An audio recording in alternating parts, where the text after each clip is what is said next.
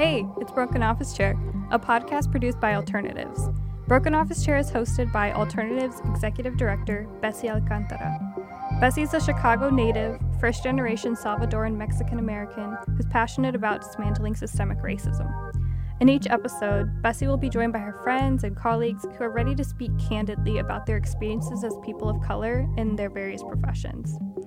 In the episodes, they'll address topics such as issues in the nonprofit sector, racial equity, DEI in practice, and much, much more. So stay tuned. Looking good, looking scrumptious, in there in my room for me.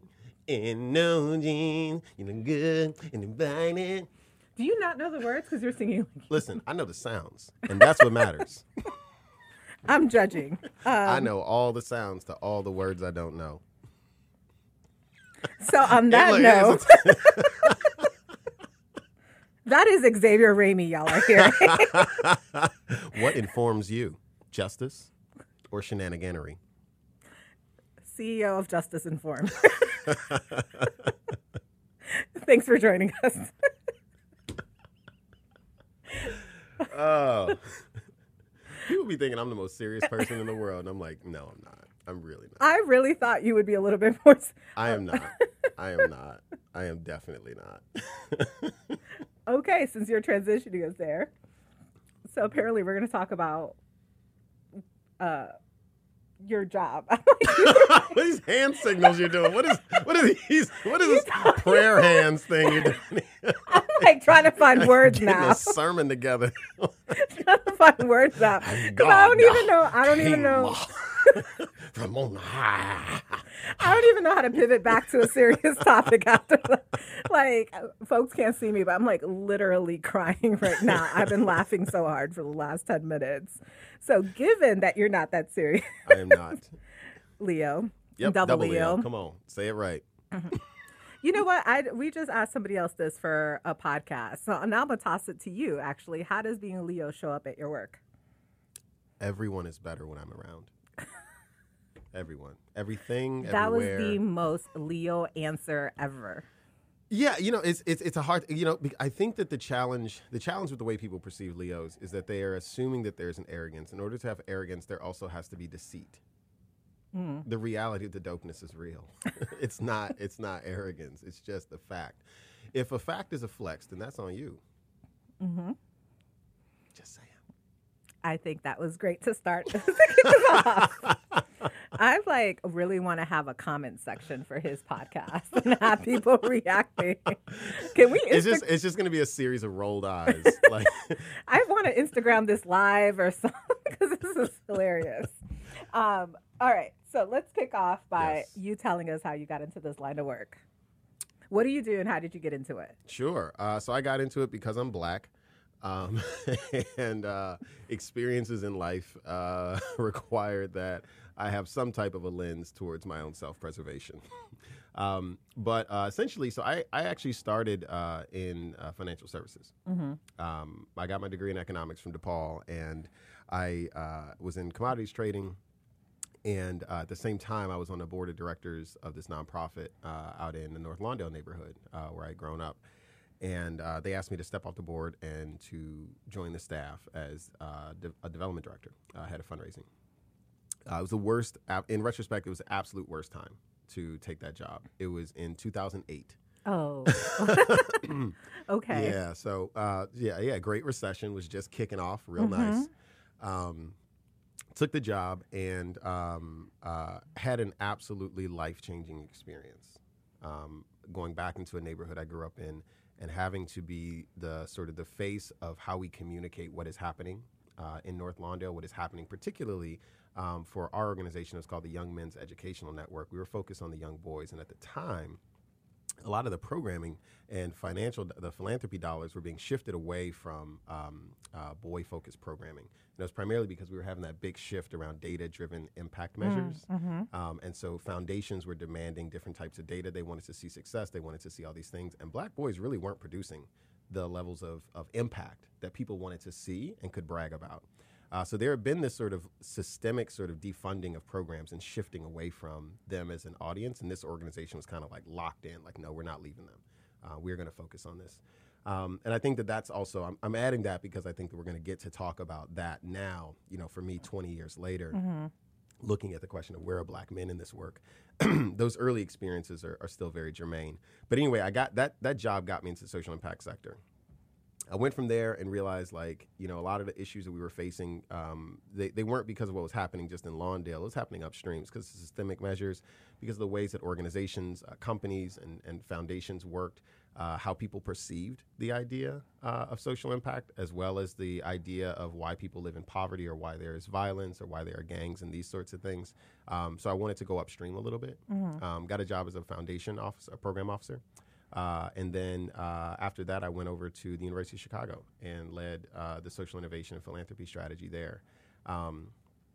And I left there and started Justice Informed in 2017, primarily because, one, the Trump election was just so polarizing in America at that time. If y'all might remember what it was like in the U.S., when we saw things like the Muslim ban, when we started to hear things spoken about, people across Latin America and the way, calling them murderers and rapists and all of these types of things.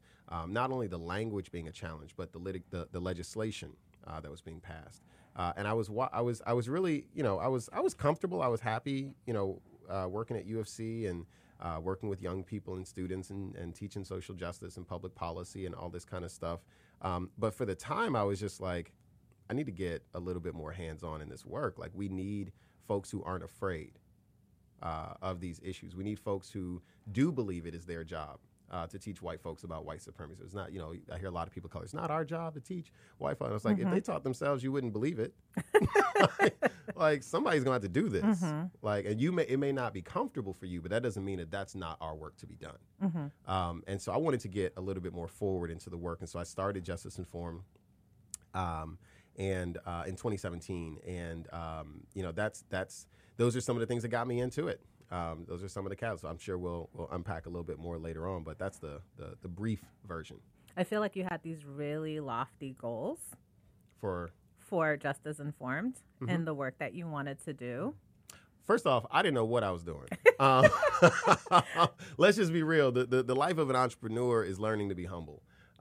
You can have all the goals in the world, and then you try to overlay a financial model on it, and you got to shift your goals a little bit. You try to overlay an operational model on top of your goals, and you got to change it a little bit.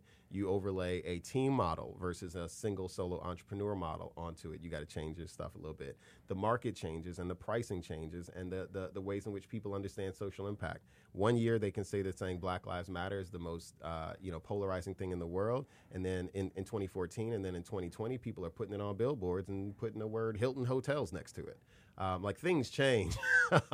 As I did have lofty goals. I still have very lofty goals. But I just say that the entrepreneurial journey has taught me to be very humble about how rigid I want to be about what my goals are. And instead kind of think more about the visions.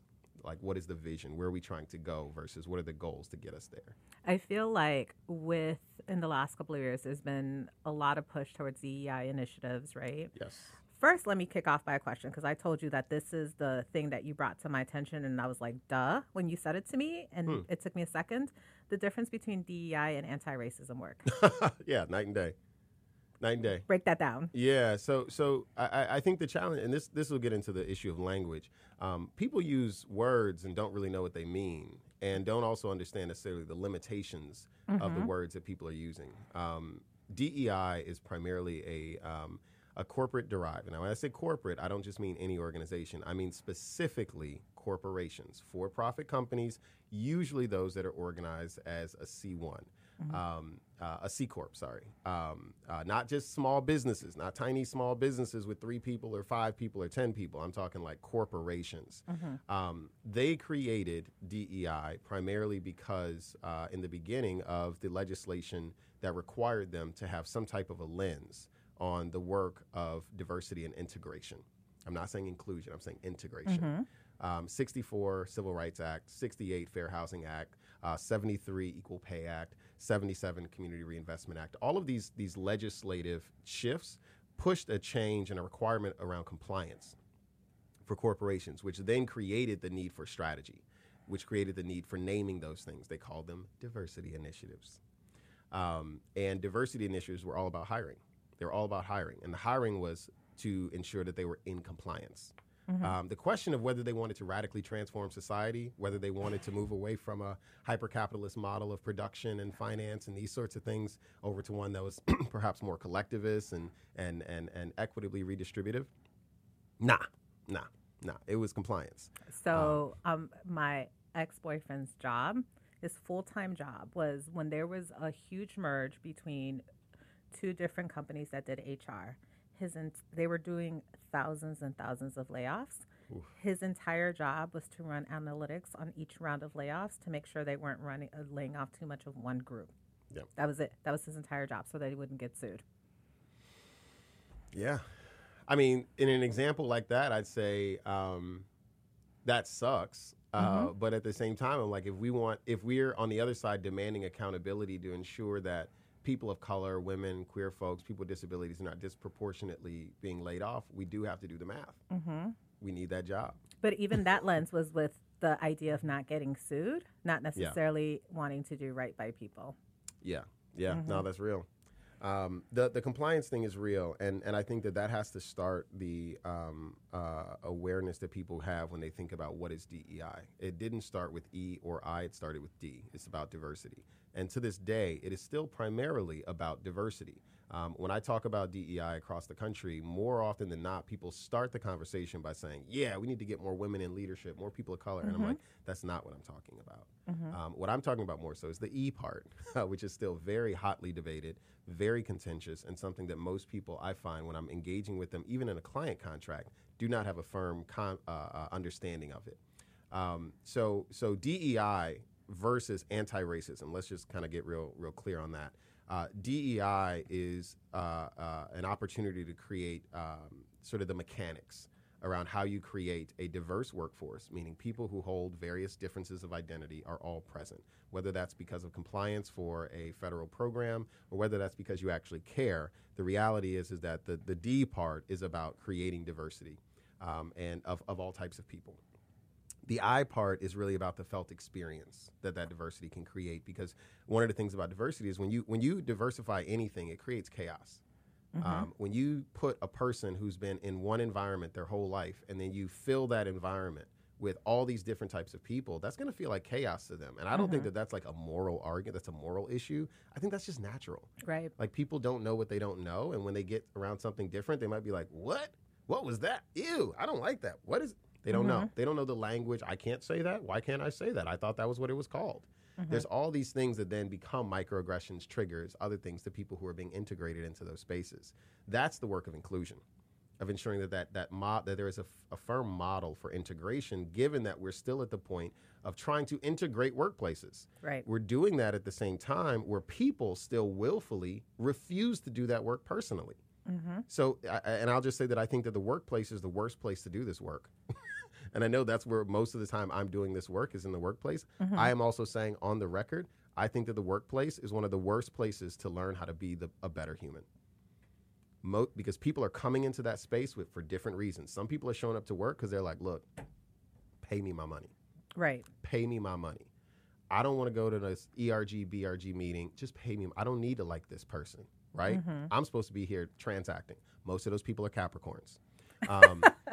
When we think about how it works on the other side, some people like me, we come in for relationship. The Leos are like coming in the brigade. Who wants to be friends? Right? We're annoying everybody. And then you got the Libras in the corner writing poems. Right? They're just observing I feel like that's everything. the Pisces. It's both of them. The Pisces just do it with a little bit more accuracy. Okay. The Pisces are very poignant. Yeah. The Libras are very, very ephemeral. Anywho, this work is really to try to integrate these workspaces. But I do think that that's a dangerous thing, given that most people live in segregated communities themselves. And then they come to work to try to learn how to desegregate. That is a recipe for disaster. You need to be practicing this in your everyday life, not when you're on the job expecting to get paid to do it. And that creates some of the tensions that I'm also seeing a lot of. The equity part is what is still debated right now, and it is the closest thing we have to saying that this is about like racial equity or anti-racism and such. And I'll just say that racial equity and anti-racism are also different things. The E part is really about changing structures, changing the infrastructure of different practices that organizations take on. And it's about pushing in and understanding first that we have to acknowledge that we didn't build these organizations. And most of the business schools that teach how to build a business, how to build an organization, the Stanford Social Innovation Review, when it first started, it wasn't talking about how to do operations for equity. They were just talking about how to raise money. Right. You know what I mean? Like there are some best practices that are truly whack. And also that are firmly rooted in the disenfranchisement of people of color and other persons who hold minoritized identities. The E part is what was included to say, hey, this isn't just about hiring. This also isn't just about an experience. This is about changing structures, changing paradigms, changing systems. That's the E work. And many organizations don't feel that that's their job. The E work in the corporate world, we're fighting it because, when Milton Friedman in the 1970s published that seminal piece on shareholder primacy, saying that the purpose of an American business is simply to pay back and make money for the shareholders, the people who actually have money in. Everything else is secondary.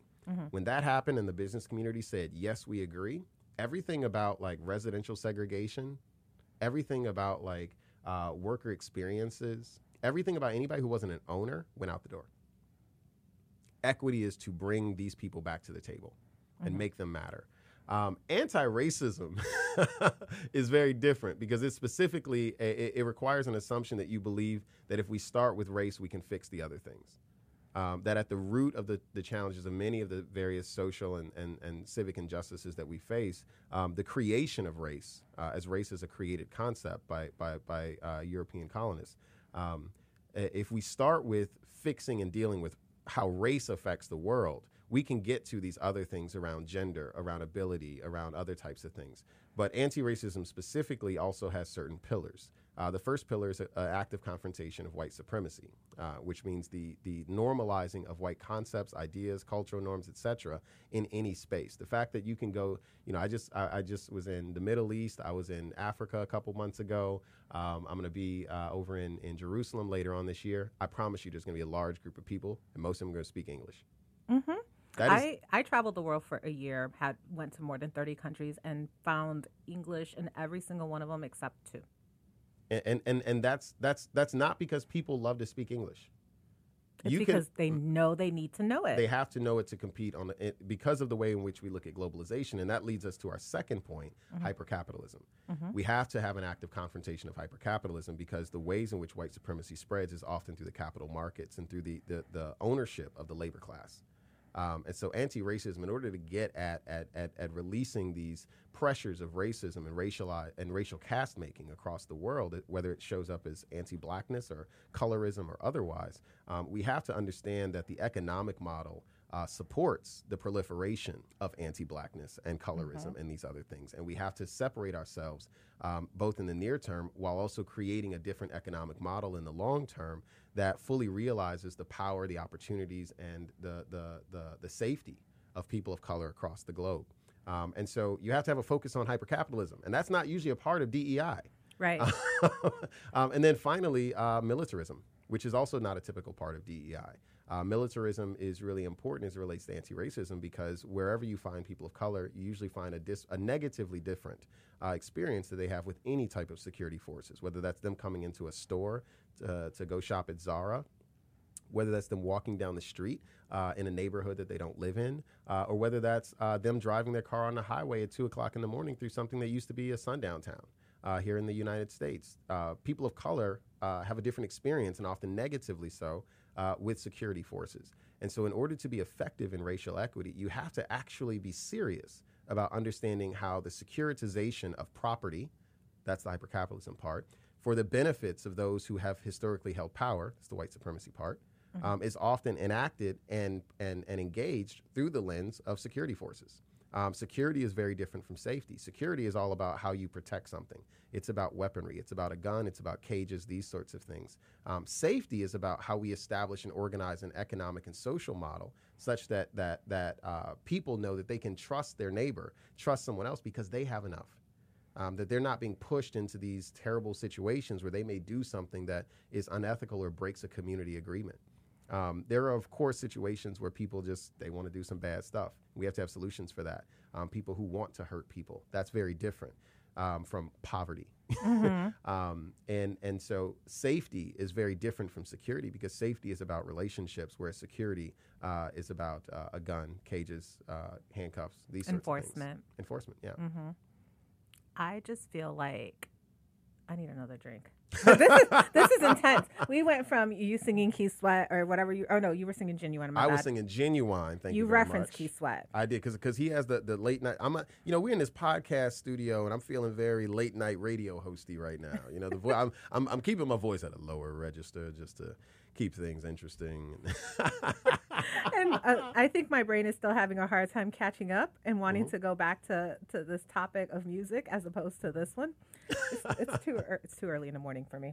I wake up like this. My brain doesn't work before 11 a.m.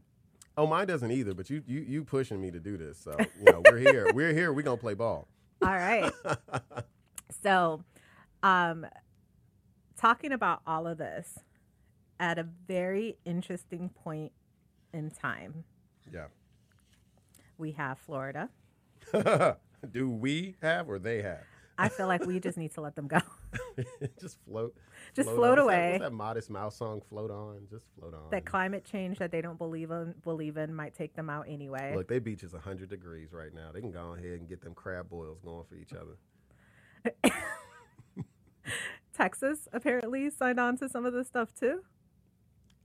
Are we surprised? No. Are we surprised?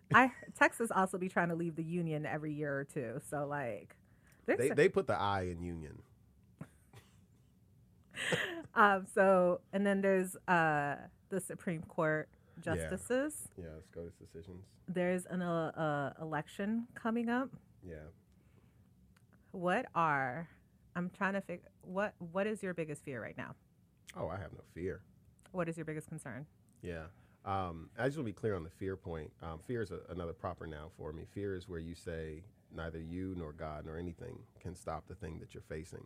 I always think that we can do some work. I always think we can get this going. There's some things I'm scared about that I'm concerned about. Absolutely. But most of my concern it isn't about necessarily what we're facing. It's about what we're not doing to prepare. So most of my concerns are about the disorganized state of the Democratic Party. The differences, the deep differences of opinion about what the future of this country is among the people who say that they are politically aware, socially involved, and progressive of mind. We have deep, deep disagreements. I'm concerned about the rise of the black and brown hypercapitalist that rather than doing the work of freeing the slaves, they just want to hold the whip and own the plantation. I'm concerned about how successful they are becoming and how many of them are growing and how, for instance, like Gen Z is the largest buyer of luxury goods right now, and they're also the biggest ones talking about protest. Interesting. Yeah. It's a question of accountability. These are the things I'm concerned about. That are we do not have sufficient traction, and we do not have sufficient unity and cohesion on our side to face what to me is a very clearly organized conservative party, a very clearly organized group of people who are against the rights of people of color, who want to change entire textbooks. And now they're talking about slavery was like a workforce development program to build skills for black people. Like the fact that is even a viable argument that is being given the light of day. And we do not have an effective counter, nor do we have an organized body to push against it immediately. Immediately is of concern to me. I don't care what they're doing. I care what we're doing. And I'm looking at what we're doing, and I'm saying, I don't think this is going to stop that. We continue to underestimate. Yeah, and I think it starts with the fact that we spend so much. There's this passage in the Bible that says the forces of the sons of evil are more prudent than the sons of light. And it's pointing to this idea that when people are doing stuff that's just like bad, bogus, etc., they're not sitting there trying to figure out, was it bad enough? Mm-hmm. Was this bad? Yes, it's bad. We're sitting around here pointing fingers at each other like, but were you good enough? Yes. Were you good? Like this, there's so many purity tests over here that not only do we not have sufficient traction, we lose people who are partners because we insist on treating them as if they're enemies. That's what I'm concerned about. Yeah, that one just took me there was a recent study in the last couple of years around women of color specifically in leadership. And one of the things that came out, it was talking about the higher burnout rate for women of color, obviously specifically more so Black women. But one of the things that came out of that that stood out to me is that when women of color get into leadership, they face greater backlash from their staff for not doing everything right when it comes to racial equity. And fast enough. And my thought is always, and I said it somewhere else, is I think that we expect white folks to not show up in a specific way. But then this person, Barack Obama, gets to be president, and everybody's like, you didn't do this, you didn't do that. And we start pointing at all of those different things. And that person, when we were talking about leadership, because this is nonprofit leadership, that study came out about, burns out and leaves. Yeah, I think we need to have a serious conversation about the proliferation of leadership programs without a corollary proliferation in followership programs. I think that there's an assumption that if you're a follower, you are less than a leader. To me, a leader is a leader. You know, my team knows this. I say this mantra a lot. A leader takes the first hit. A boss takes the first cut. You do not get people who've spent their entire lives fighting for change, specifically, passionately, and consistently, working towards a better future for more than just themselves, get them into position, and then treat them as if they are their title. That is absolutely ridiculous, and that is happening all over the place. You know, the community of North Lawndale lost 6 of the most visionary leaders of nonprofits in the last 2 years. It is absolutely reprehensible that those people mostly left because of burnout, and it was not because of just systemic injustice. It was not because of just white supremacy. It was because of the reality of how hard it is, how incredibly hard it is to be a leader of color, of people who are expecting to do work but not carrying the work themselves. It is a challenging thing. We are all here to carry the water. It is not that we have this is not a world of saviors. This is not a world of charismatic leaders and visionaries. This is a world where we are still working, committing to collective struggle towards collective solution, not individual struggle towards an individual vision. But this goes to your earlier point, though, around business practices. Like when I was in school, I was still being taught the transformational leadership model and the charismatic leader. Yeah. I always love to tell the story about how I was given the feedback that I would not make a good ED because I was too introverted and did everything through my staff as opposed to doing it myself, and like let them have the speaking engagements, let them do, because I'm like, I don't need to be out there. And I think it's really, for those of us, a lot of us who are in leadership positions, I think it's still really hard because it's millennials, a lot of older millennials and Gen Xers. We were still taught under these old models, and it's right now that these ideas are being challenged in a more open way, and also with the blow up of social media and all those things. But a lot of what I do today goes completely contradictory to what I've learned from my mentors, from the leaders I followed, from my school. And so I have a little bit of grace for folks because I know it's a transition. Yeah, it is. It is. I'm just saying that we have to look at the effect and say, is this what we intend?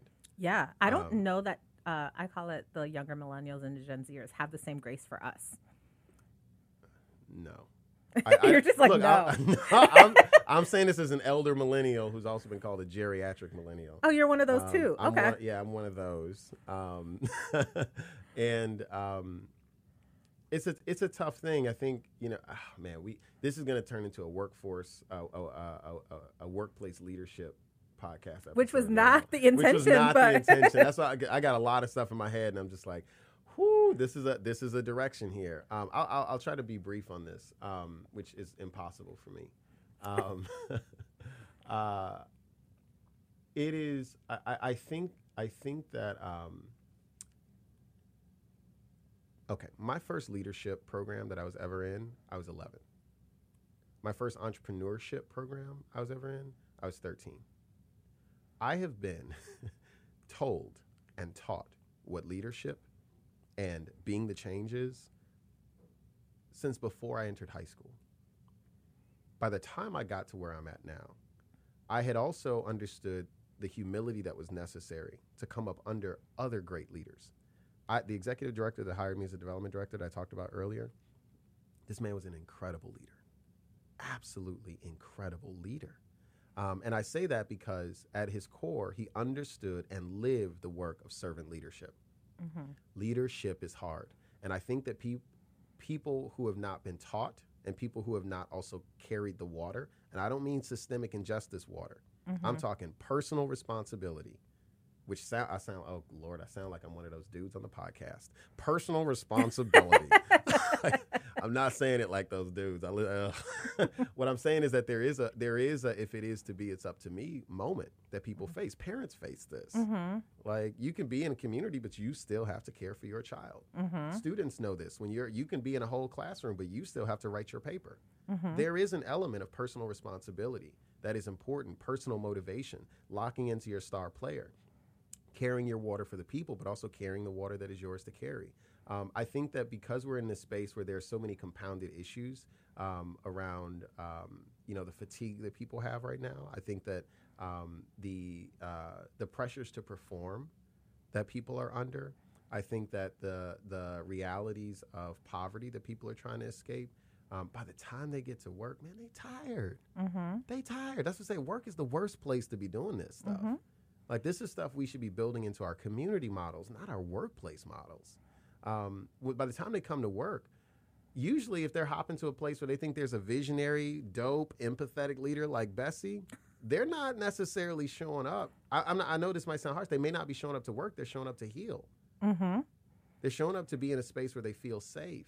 And that's important. The problem is you're doing it where you got a group of people that's moving with a mission. Right. that has timelines and timetables and deadlines that aren't just because of white supremacy. It's because they wanted to do this work. Right. They chose to do this work. Mm-hmm. I'm not oppressed into doing Justice Informed. I chose to make Justice Informed. Mm-hmm. I chose to wake up. I chose to do them 15-hour days. That's not some labor issue. Mm-hmm. That's what I want to do. Other people who come in, this is the challenge. You're coming into small shops like yours or mine. It's not like we got all the resources. Right. I don't get the contracts like McKinsey gets, even though we're in the same sector as McKinsey. Mm-hmm. The people who work at McKinsey, the black folks who work at McKinsey, make more than me. Mm-hmm. I make less than an entry-level McKinsey associate right now as the CEO of Justice Informed. Mm-hmm. I make less than the entry level. So when people come into my shop, it has to be some passion. There has to be some purpose. There has to be some want to do it. And that is a challenging thing because we're still also facing the realities of systemic injustice. We're still tired. And so I'll close by just saying, like, I see and feel deeply the responsibility that I have, and that I think any person of color or woman who's leading a small shop has to in some way put up a shield for your team to protect them from these external forces while simultaneously building a space, a liberatory model for your organization that you don't have a blueprint. I didn't go to school and see the blueprint for how I'm building my company right now. I just went to previous organizations that were terrible. Same. And I had that experience, and I was like, if I ever get this, I ain't doing it that way. Same. But that doesn't mean I know everything about how to do it. Right. I can only do it when the people show up who want to do it with me. Mm-hmm. But they have to show up not with expectation. They have to show up with initiative and a desire to engage. It's my job to also be humble enough to listen to them, to respond to them, and to do it quickly. I had a person on my team, that was her entire thing. And I actually promoted her onto my team so that I could interact with her more frequently, because she's the one that helped me break apart everything that I ever thought was true. From removing the scale on evaluations, it was a decision with that team to remove compensation away from performance, getting away from capitalism, right, and who can produce the most, and just start really challenging all of these business practices. But when I take some of these business practices to typical HR people, oh yeah, no, this doesn't work. Yeah, no, that's why I don't even go to SHRM. Like, dude, but like my board also feels more comfortable if I have an HR person. Yeah. But I spend a lot of time fighting HR people because I'm like, that's not the way that we do things. And they're like, well, that's best practices. Yeah, we need some next practices. I was like, best practices have been perpetuating white supremacy and capitalism. Like, we want to move away from that. And so it's just, and then funders also. I always get asked the question, like, around how do I make this happen, because so many people say that they can't. I'm like, you just have to make the decision that this is your priority. Yeah, and you got to make sure your team is on board with that. Mm-hmm. I mean, I am so blessed that, and I'll say I feel blessed now, but I was ready to burn the whole ship down 18 months ago. I was ready to dissolve Justice Informed because the weight of the challenges of what really felt like people who needed to heal and people who had past experiences or other ideas, and bringing those inside the shop, it was so mentally harmful for me. Yeah. like I was like, yo, I didn't like, that's not happening here. Mm-hmm. That's in your mind. And that's not, I'm not trying to gaslight. No, but it's like legit trauma like, that's trauma. being triggered. I recognize that, Yeah. but that's being brought now. Mm-hmm. And this emotional and psychological challenge is also being brought into the workplace. That's why, again, I say this is the worst place to do this work. This is work we should be doing around a coffee table. Mm-hmm. This is work we should be doing when we're living next to each other. This is work we should be doing in a collectivist society that's organized around a sharing or a gift economy. The way we have this set up is just absolute. It's the long road to peace. This is the long road to peace.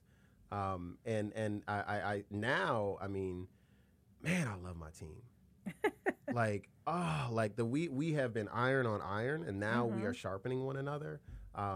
Yesterday being with one of, my head of impact, Anna Radoff, shout out to Anna, being able to co-facilitate with her some frameworks that I built years ago that she and our senior strategist, Kevin Nigarura, have helped to reshape and breathe new life into. And all, Kevin, I call him the handoff king because I can start a framework. I can start a thing maybe we should think about organizational design like this. Maybe we should think about selling like this. And I can just hand it to Kevin and Kevin will be like, I see it. Let's go. And he'll just, just chef it up, add some icing on it and put some extra pepper on it. And Anna is somebody who's just, we locked in, and when we realized, it was like, we need to take you off these client projects. You love people and you're incredible as a manager. How about you just manage everybody and you just report to me and I'll have one direct report. I just did that myself on my E-team. Not everybody, but somebody just took off half of what's supposed to be my team because I'm like, I can't do it. But it's freed us up now for me to get back to my job. Now, I mean, you've probably seen my social media is on fire now. That's how I can do this podcast. And it's because that's us carrying the water together. That's us carrying the water together. That's the beauty of a well-oiled team that trusts each other, and that's where you also don't need to have so many statutory requirements that an HR professional would require. Let me just say that I do think that most organizations need an HR specialist. Yes. I strongly support that. I think that once you get to a certain size, you absolutely must have one. You absolutely must have one, not just for legal compliance, not just for the organizational's going concern, but also because there needs to be more than just the executive director, CEO, or the VP, or the second in command who's the person. Right. There needs to be someone who's not sitting there with just executive leadership and that responsibility. And as more and more people of color step into leadership, I also don't think it should be their burden to be sussing out these emotional and psychological workplace issues. You need somebody else that's doing that, who's not also carrying the big bucket of leadership. Yeah. My one wish, if I had all the money, would be to get every single person a therapist. If you had all the money, that would be very hypercapitalist of you. Yes, but I would give it right back to people. No, that's a joke. Yeah. I mean, that's a whole, the question of safety and therapy and that stuff is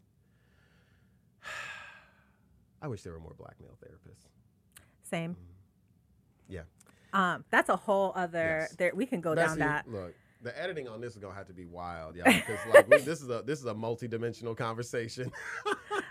She's used to it. 'Cause I told you a couple of guests. We've been all over the place, but I want to go back to this hypercapitalism concept and to kind of intertwine it with the leadership, because you and I were talking about something really interesting, and that's this idea that you brought forth around class solidarity of leadership. Can you talk a little bit more about that? Yeah, I think that, so it's one thing if you're just I think my greatest enemy in the world inside the people of color community is the secure the bag group. I am 100% diametrically opposed to that type of thinking. When you start to, it's one thing to say financial sustainability, financial security. It's another thing to say, let's just go collect and accumulate as much as we can. That's how America was created. That's how you get colonization. I don't care what color you are. I don't care whether you grew up next to me. I am very less loyal to a person. I'm more loyal to an idea. And if you don't share that idea, that's cool. We just aren't partners. Class solidarity has been incredibly lacking in our DEI conversations. As people have been talking more and more about like pay equity, pay equity does not have much at all to do with class solidarity. It has to do with a market evaluation of a compensation chart or a compensation level that is based off of usually companies and organizations that never committed to a collectivist economic model, that never committed to transforming the world, that never said they wanted to be the change. They wanted the moral arc of justice to still be long, like Dr. King said. They didn't want it to bend towards justice. They wanted that thing to take as long as it could so that they can get as much as they can. That's really hard for my staff to receive because I always frame it as if you replicate the market, then you're replicating capitalism. Yeah. That's so hard for folks to receive, especially if they're on the higher end of earning potential. It's water that they would need to carry. So I've never successfully recruited a partner at Justice Informed. Never. Part of it is because of the way we're capitalized. So we are capitalized as an S corp, and so there are no shares to be given out. There's no equity to be sold off. We're not even our company isn't organized from a tax basis to do that. That's also not the way in which I envision Justice Informed. I envision moving Justice Informed to an employee-owned model that is a little bit different from just a shareholder-owned model. But we're not even at a point where we can like effectively organize in that way.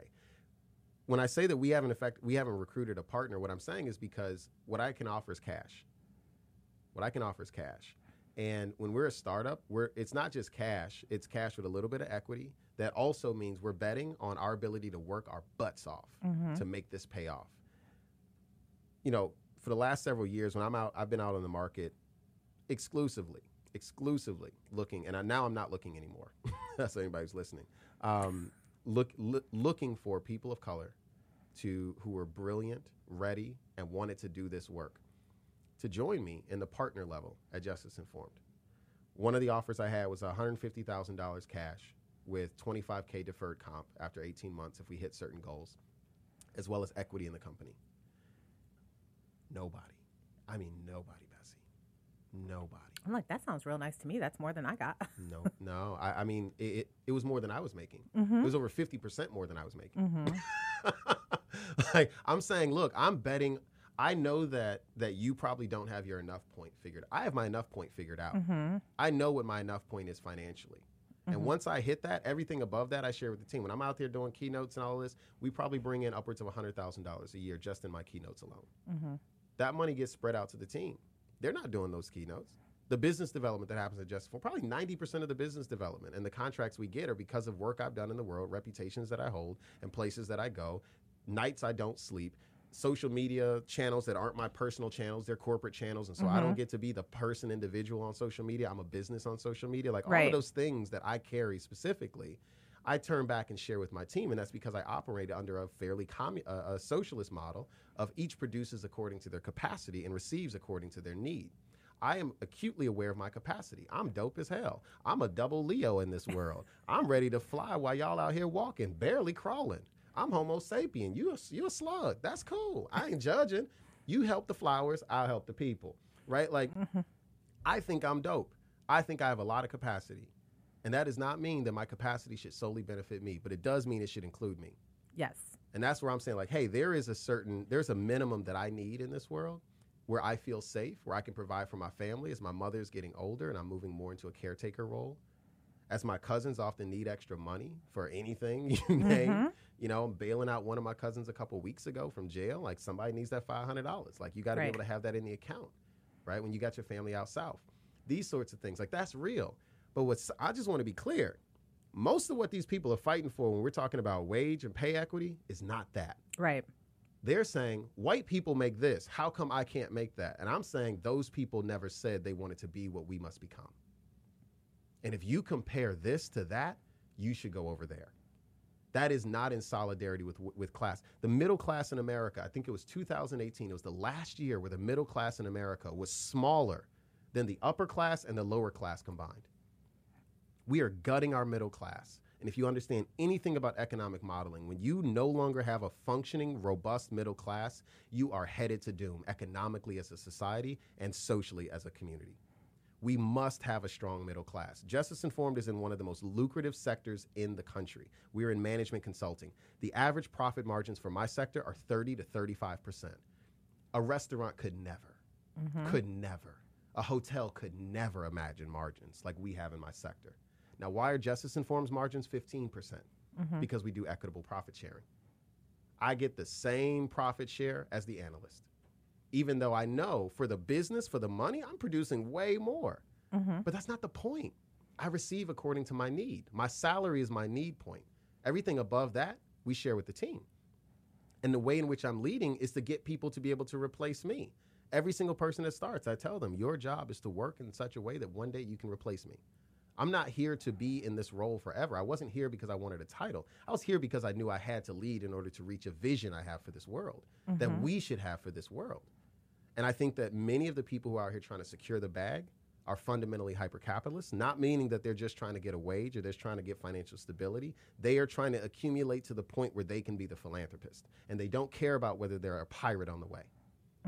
And that is diametrically opposed to the work of equity. I don't care what color you are. I don't care what your gender is. That is a problem. That is what we're trying to replace. That is the thinking that got us to this point of needing DEI and needing anti-racism.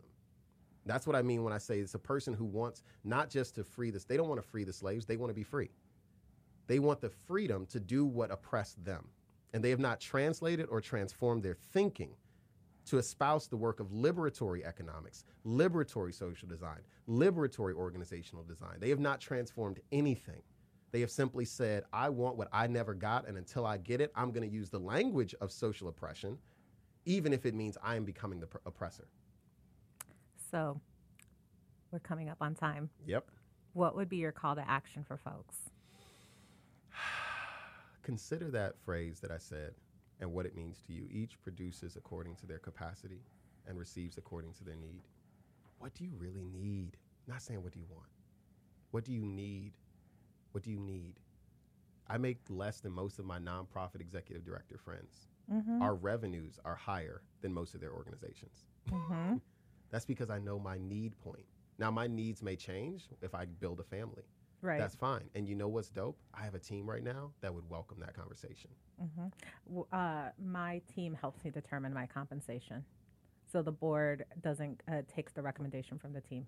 Yeah. I mean, my team last summer, we pulled the entire team together and we put everybody's salary out. I said, is this what I asked them all? What do you need to make for your need point? And it's a hard conversation to have transparently with your team when they tell you their need point. And then it's my job to say, okay, how do we get you there if you're not there? And they looked at my salary and all of them said, your salary's too low. And then we got to the end of the year and things got tight and I cut my salary 30% so we could save some of our team members. And now we're back up to a point of break even, which is great. And we didn't have to fire anybody. But that did mean a 30% reduction in my monthly pay, right? But last year, my salary, we were doing so well, I went above my need point. So I'm okay going back to my need point. Right. People don't have a need point. They just have a what they got over their point. Right. I want whatever they got. And that's not going to free us. All right, Xavier, where can people find you online? You can find me at xavier.ramey, xavier.ramey on Instagram or on Facebook. I'm mostly on Instagram and especially on LinkedIn. Just search me, Xavier Ramey. And you can also look us up at Justice Informed on LinkedIn and on Instagram, mostly on LinkedIn. And justiceinformed.com or xavierramey.com if you have any questions, requests for services, or want me to come and run my mouth where you're at. Apparently he sings too. I do. Would you like an exit song? Do we need an exit song? Let's do it. No, I need a request. This is what is a request from the audience? I'm gonna request Keith Sweat because that's what I thought you were singing earlier. Oh, Bessie. I feel like you can. There is nothing clean that's Keith Sweat. I can't. It's not like body all over your body. It's not like you know all the words anyway. If you're enjoying this episode, we have a few upcoming events that will be perfect for you. Join Alternatives and Broken Office Chair on October 5th at Chicago United for Equity for our second Cocktails and Complicity event. Guest speakers Ayoka Samuels and Leslie Honore from Broken Office Chair Season 1 will join Bessie in discussing the complex dynamics that perpetuate inequality in the nonprofit sector. such as being a woman of color in nonprofit leadership, the nonprofit industrial complex, the intersection of capitalism and philanthropy, and much more. Come enjoy a cocktail, network with nonprofit friends, and engage in these much-needed conversations. The link to RSVP will be in the show's notes. Have you been personally impacted by a toxic nonprofit? Do you have a nonprofit horror story that you're dying to share? We're right here with you. Join Alternatives for an in-person open mic night where nonprofit friends can gather and share horror stories about navigating the nonprofit industrial complex. Come prepared with your favorite story, poem, or song about the terrors of funder site visits, annual appeals, audits, and more. We invite you to share a drink with colleagues and revel in the joys of nonprofit life. The link to RSVP will be in the show notes. To keep up with everything going on at Alternatives or to donate, you can visit us at our website, alternativesyouth.org. You can also follow us at Alternatives Inc. on Instagram or at Alternatives Youth on Facebook. If you want to keep up with Bessie, you can follow her on Instagram and TikTok at Bessie_Alcantara. Broken Office Chair is hosted by Alternatives Executive Director Bessie Alcantara. It's produced, researched, and edited by Catherine Best and Deanna Phillips. Thanks for listening.